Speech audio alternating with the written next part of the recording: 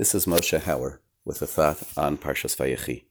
In the beginning of our Parsha, Yaakov, after living 17 years in Egypt, summons Yosef as he feels his death is near, and he asks Yosef that when the time comes, he should take him from Egypt and bury him with his forefathers, take him back to Eretz Yisrael. Yosef agrees. He swears to his father that he will do this. Vayishtachu Yisrael al rosh hamita, and Yaakov bowed down at the head of the bed. Rashi brings that the explanation of this was that he felt, wow, now I see that mitasi shlema, that all of my family is complete and completely committed to the ways of our family. Hare Yosef melech haya, Yosef had become a king. He had been taken captive amongst the nations, and he was still righteous. Yaakov marveled, he appreciated, and he bowed down in gratitude to Hashem.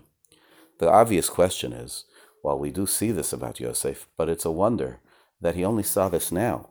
He's been in Egypt 17 years, and even if he wasn't living right next to Yosef, he certainly had a chance to observe from the day that he was reunited with Yosef, that Yosef was still righteous, that Yosef still followed the ways of the Jewish people.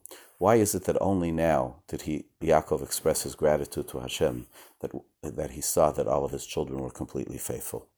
It would seem that it was in Yosef's specific, affirmative, and ready response to this request, because this was a tough request. To take his father back to Canaan meant that they weren't at home there in Mitzrayim.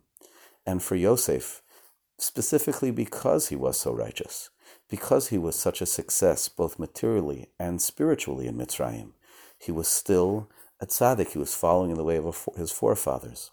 One might have expected that Yosef might have protested a bit. And he might have said, look, we're here now. I'm thriving. We've seen that we can do it, that we could be here in Golus with our Beis HaTalmud, with our place of learning, with our way of life intact, be a success. But yet, when Yaakov Avinu said, I want to go back, I want to be buried with my forefathers in Canaan, I want this to be the realization and the statement that as successful as we are here, but this is not our ultimate home, our ultimate place, that I have to go back and have to be brought back. And Yosef immediately, without hesitation, agreed. Then Yaakov knew that Yosef was still righteous. Righteousness doesn't just mean faithfulness to Jewish practice and Jewish tradition.